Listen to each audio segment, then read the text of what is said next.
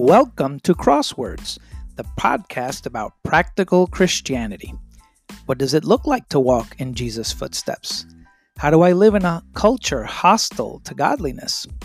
These are questions that we'll answer on each podcast as we get our heart and mind on Jesus. All scriptures quoted are from the New International Version. You can follow me on Twitter at kingdom_saint. Walk with the Lord today and be a blessing. Good afternoon, family. The peace of the Lord be with you all on this first day of the week. A pleasure to be here with you this afternoon. We are at a point, kind of midpoint, in Jesus' 3-year journey that we're discussing, where we get to a great confession. And confessions are an act of revealing the depths of our soul. Confessions require boldness, conviction, and faith. Today we will learn about the nature of true confessions. They cannot be coerced, demanded, or faked. Some people have preconceived notions and try to test someone with no intention of changing their minds. They are biased. That is what a hypocrite is. And these people tend to be intolerant. Their hearts are not really open. They are narrow-minded. Following man-made traditions and opinions close your heart to the truth, as we learned last week. And Jesus is going to warn his disciples and us at the same time to watch out for this leaven, as he calls it, because it spreads like gangrene and it destroys your faith.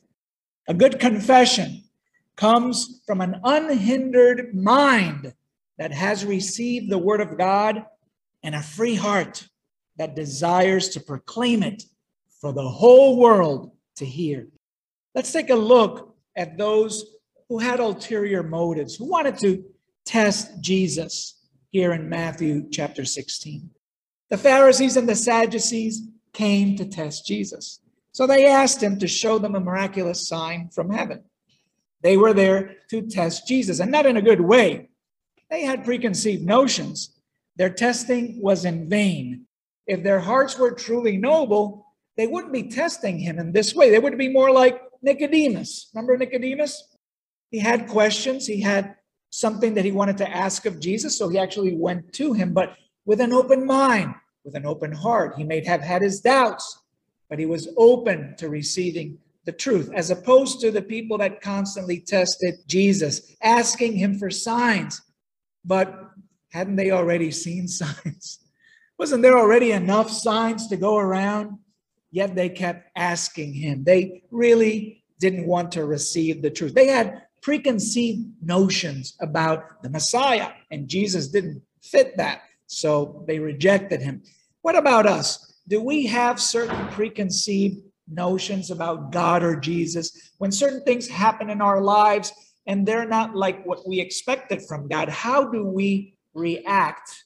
Do we accept what's coming to us or what we're experiencing as from God, as prescribed from God? Or do we reject? Do we get angry? Do we rail and rage against God, as the psalmist says? Do we try to test God?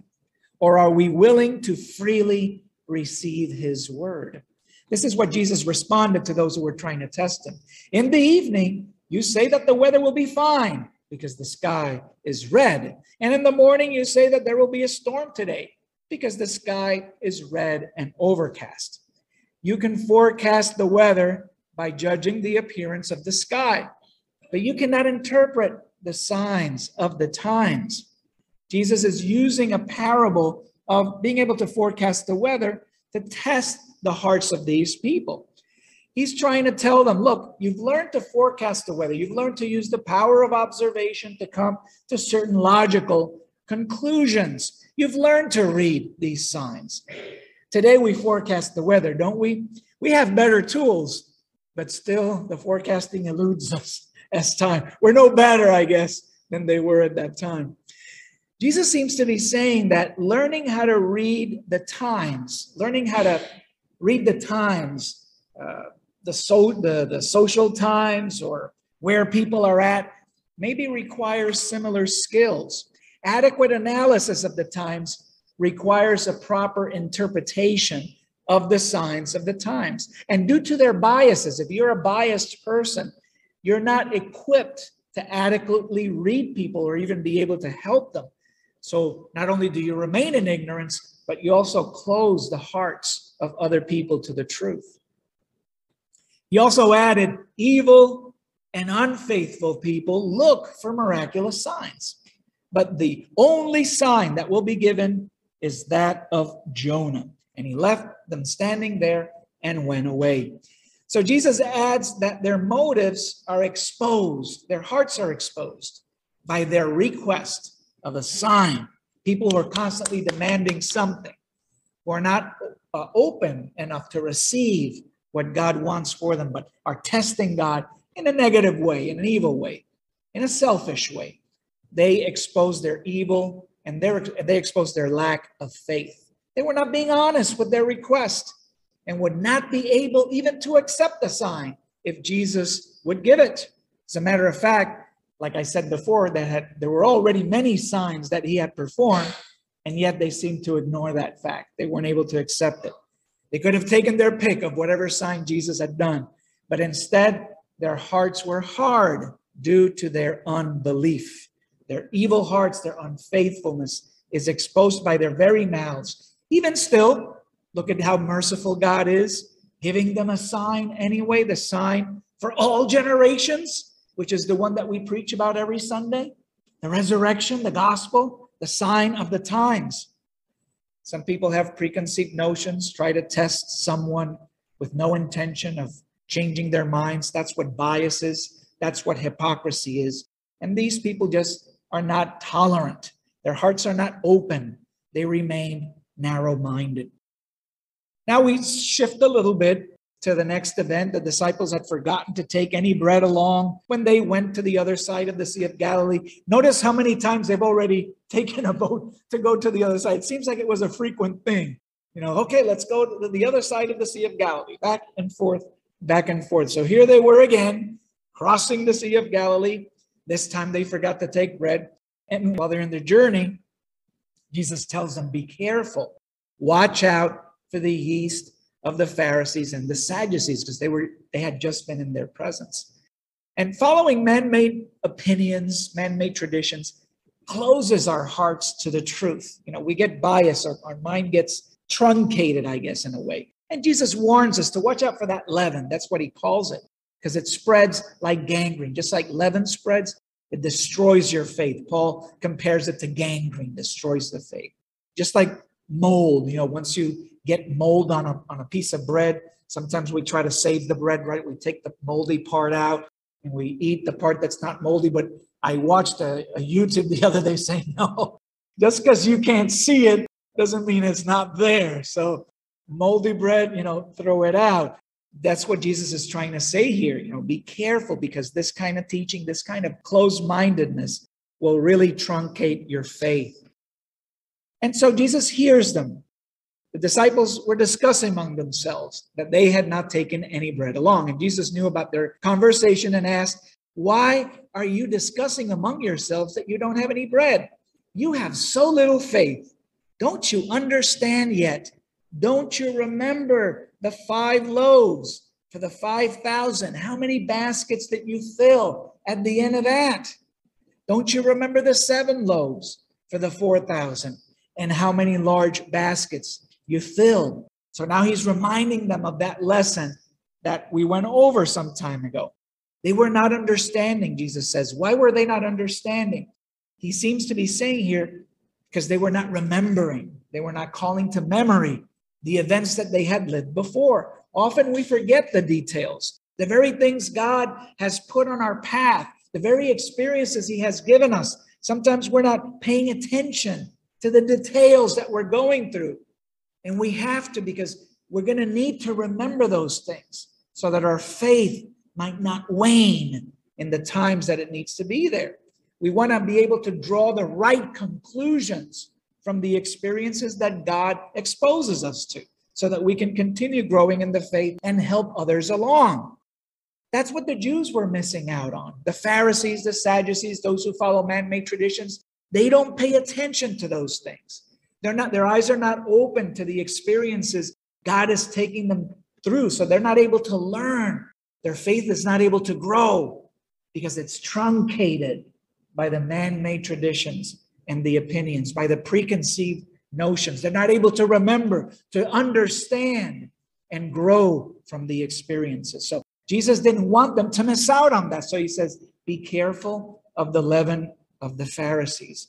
But the disciples thought he was talking to them because they had forgotten to take bread. So he says, man, you have so little faith. What is going on?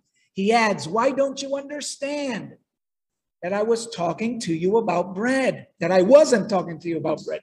Watch out for the yeast of the Pharisees and Sadducees. Then they understood that he didn't say that to watch out for the yeast of the bread, but to watch out for the teachings of the Pharisees and the Sadducees. And that's because false teachings and opinions misguide us, sometimes ever so slightly, until you find yourself completely off course. We are to constantly watch ourselves, watch our life, watch our doctrine, like the Apostle Paul tells Timothy. Constantly, readily take everything in, focus on the Word of God as our main course and dessert for every single day. Any other morsels that we might be looking for in life, we want to filter them through the Word of God. So here we have Jesus coming to the region of Caesarea Philippi, and he asked his disciples, who do people say the Son of Man is? Now, of course, when you ask, what's the word on the street? I think David Letterman had a section like that. What's the word on the street? What are people talking about nowadays? So Jesus is doing a little David Letterman here with the disciples. What's the word on the street? What are people saying? And of course, when we open ourselves to what people are saying, we're going to hear a lot of garbage, right? We're going to hear a lot of opinion. We're going to hear a lot of preconceived notions. What do people say? What do people say? Too often we get caught up in that, right? What people think, what people say. That's the constant challenge people in the world are always in. We get caught up in people's ideas, philosophies. We might like, oh, that sounded good. That sounded like a great philosophy. That sounds like a great conviction. But will we also get caught up in their emotions? Maybe in their conspiracies, because that's the word of the day today. What's the latest conspiracy? What's the latest false belief? Are you adding to the pot of opinions? Or are you, as a disciple, there shedding light, the light of Christ, on things? So this is their answer. Some say you're John the Baptizer. Others say you're Elijah. Still others, Jeremiah, or one of the prophets.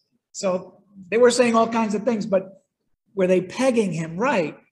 Notice, there's a lot of interesting opinions. Oh yeah, John the Baptizer raised from the dead. Oh, that sounds good. Elijah, that's true. There was a prophecy about Elijah coming back to life. And they all sound good, don't they? I mean, if we didn't know the truth, hey, that sounds plausible to me.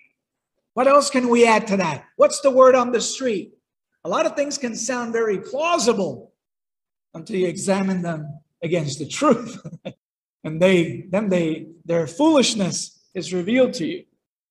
But then he turns to them. He turns to his inner circle. And he asks them, who do you say I am? Who do you say I am? People are going to say many things. Matter of fact, my neighbor comes to me the other day, this past week. And he says, Pedro, what do you believe? Do you believe people go to hell or heaven when they die? And I say, yes, I do. And he says, well, I don't know, I don't know what to believe. And I says, well, Don, you have to really know God first and know what he says.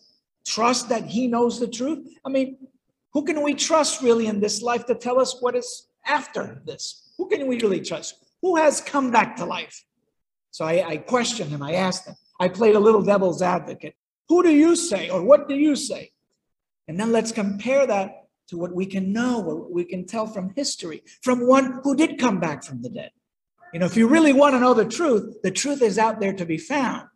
But are you brave enough? Are you man enough to want to know the truth? Can you handle the truth? That's the real question. So after we talked a little bit about that, he changed the subject and talked about something else. Some people aren't ready to talk about those things, right?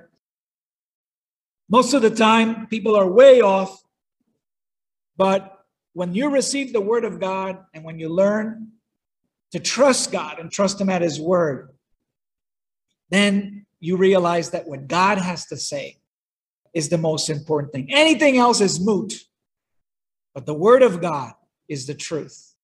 So Jesus asked them, what do you say? Who do you say I am? And of course, Peter, wants to come out and say, you are the Messiah, the Son of the living God. This is what is known as the Great Confession. You are the Messiah, the Son of the living God. Messiah is just a Jewish word for anointed one, whereas Christ is the Greek word for the same thing, for anointed one, the chosen one, the Son of God. This is the Great Confession. Peter ventures out to be the first one to offer such a confession, and he hits it right on the nose. Notice, though, that the good confession doesn't necessarily mean that you are full of unwavering faith and strength, because Peter yet had to go through a lot of trials in order for his confession to be true to his faith. But nevertheless, it is a good confession, and Jesus recognizes that. He actually acknowledges it.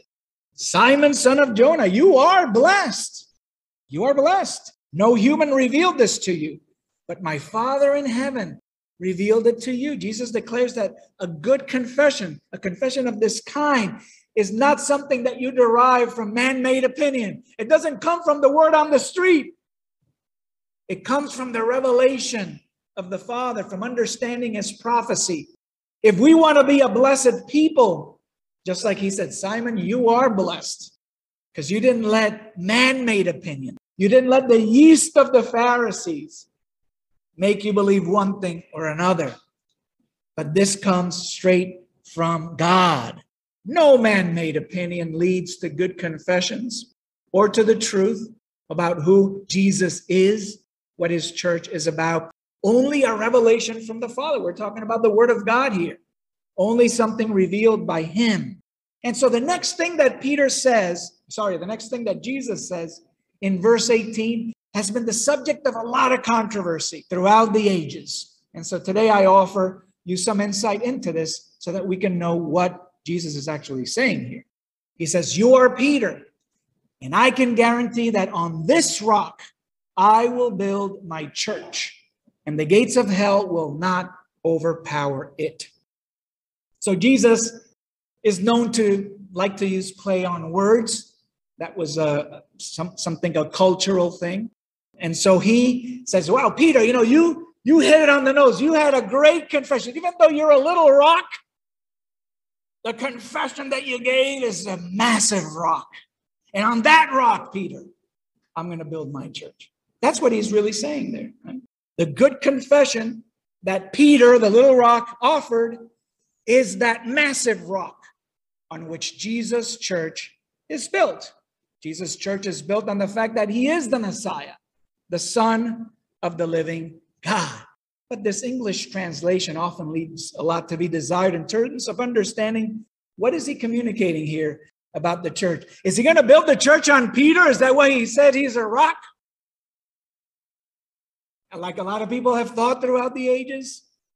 And they even called Peter, the first pope. That whole teaching comes from this verse, the misinterpretation of this verse.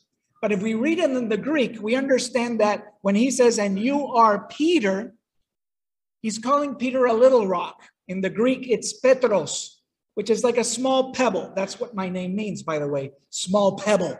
You can take it and throw it around. You can throw it here, throw it there, throw it all over the place. Something that can be tossed, right? A small pebble. But he says, and on this rock, different Greek word, on this rock, not Petros, but Petra, which is like a massive rock, like a foundation rock, like something that is impossible to be moved, something no man can move, a foundation stone. That's where Jesus is going to build his church. And what is the massive rock? The good confession. The thing that Peter had just offered. So he's kind of poking a little fun at Peter there. He says, wow, such a massive rock, Peter, came from such a little pebble. That's the play on words that he's using here to express. So the question that we need to ask ourselves here is, this massive rock, this great rock on which Jesus is going to build his church, is that great or that good confession that does not come by human revelation or human opinion, but it comes by the revelation of God.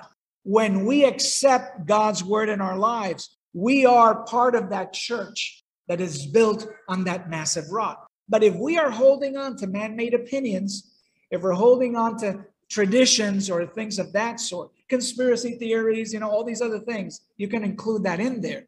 Beliefs about politics or about science or whatever else is floating around in social media. If we easily accept those things and are swayed back and forth, tossed to and fro by every wind of doctrine that comes from mankind, then we're not going to be part of what Jesus is building. But because that requires, to be part of that church built on that rock, requires a firm conviction, a firm foundation, a firm faith that's directly received from the revelation of God. On this rock, I will build my church. That's the confession I want to have every day. That's the confession I want to profess every day. The psalmist will say in Psalm 18, verse 31, for who is God but the Lord? And who is a rock except our God? This was one of two times in the New Testament that Jesus himself uses the word church, which is the Greek word ekklesia. The other one is in Matthew 18:17. So twice Jesus uses that word church. Later on in the epistles and in the book of Acts, that word ekklesia, church, is found more than 100 times. But in the Gospels, it only appears twice. This is one of those times where Jesus is tying that idea of church or ekklesia or assembly or the called out together with the kingdom. He's joining those two concepts together. He's also announcing here whose church it is that he's building. It's his church. It's the church of Jesus. And how many churches is he building? One, my church. So all these revelations are coming out from this verse. And then in this next verse, he's tying this to the kingdom. I will give you the keys of the kingdom of heaven. Now he's talking to Peter. So Peter does get a consolation prize for his good confession. And that is, okay, you'll get the keys to the kingdom of heaven here, Peter. Whatever you imprison, God will imprison. Whatever you set free, God will set free. I don't have time to get into what that means. That's a whole other thing we'll maybe touch on some other time. But the fact that Jesus does receive the keys to the kingdom is the first time that we see Jesus tying this idea of his church and the kingdom of God spoken simultaneously. Jesus is leading us to conclude that the church is the kingdom of God, that his church that he's building on that rock it's God's kingdom on earth. Keys, of course, are for opening and closing. So we know that Peter is going to open the doors to that kingdom with his first gospel sermon in Acts chapter 2, verse 16 and following. So understanding the gospel of Jesus Christ is really that first key to the kingdom of heaven. Jesus is presented as the Messiah, the Christ, the anointed one. That is the massive foundation stone. That's the good confession. We just sang earlier today, Jesus is our firm foundation. What's the firm foundation? Why is he the firm foundation? Because he is the Messiah. He is the one that God announced that would save us from our sin, the chosen one. And the work he was chosen to do is what makes God's kingdom on earth possible, what makes his church possible. He volunteered to be that sacrifice on our behalf to pay for sins that he did not commit. He came to reverse the fall of mankind, which occurred when Adam and Eve chose to go their own way instead of God's way. They decided they wanted to follow their heart. They wanted to follow the word on the street, at that time postulated by Satan himself.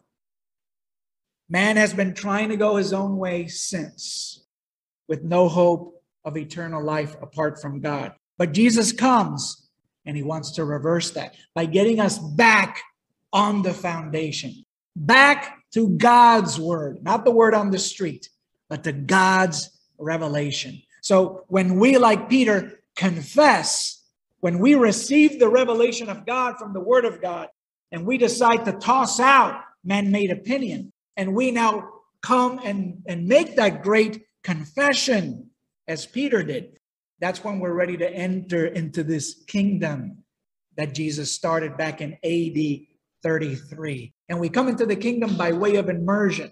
We accept the gospel. We believe this gospel to be true. And so when we are baptized, we, like Peter, are making that good confession. We say, yes, I believe that Jesus is the Christ, the Son of the living God. And based on that confession, we are baptized in his name. And we receive that forgiveness of sins. And instead, we get that sin taken away from us. And instead, we receive now the righteousness of Christ, something we don't deserve, but is given to us because that's what Jesus wanted to do. This is how God is working out our salvation through the whole world until Jesus comes again.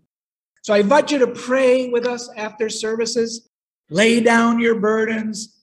Don't be tossed to and fro, back and forth by the word on the street, brothers and sisters. You know, social media, the news outlets, everybody has an opinion. Everybody's got something to say. Some of it sounds good. Some of it is way out there. But too often that just causes us a stress. It causes us stress because it's not from the word of God.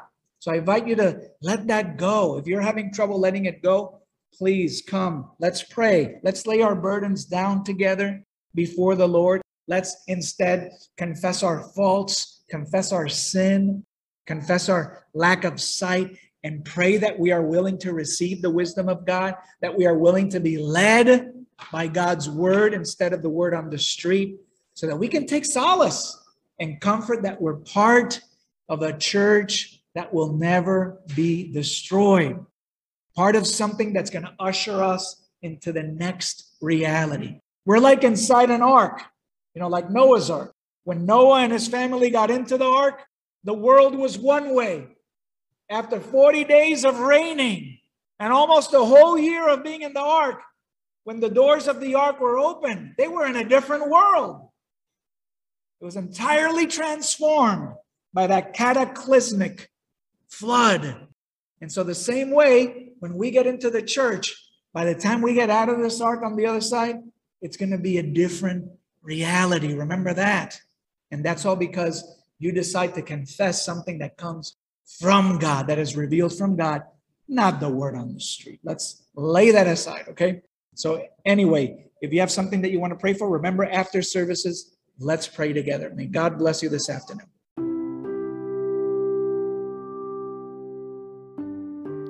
Thank you very much for listening. I hope the Lord gave you insight into conforming to Jesus with today's message. I always appreciate feedback. You can send me your thoughts, musings, and comments directly through the Anchor app. You can also contact me on Twitter at kingdom_saint. Walk with the Lord today and be a blessing.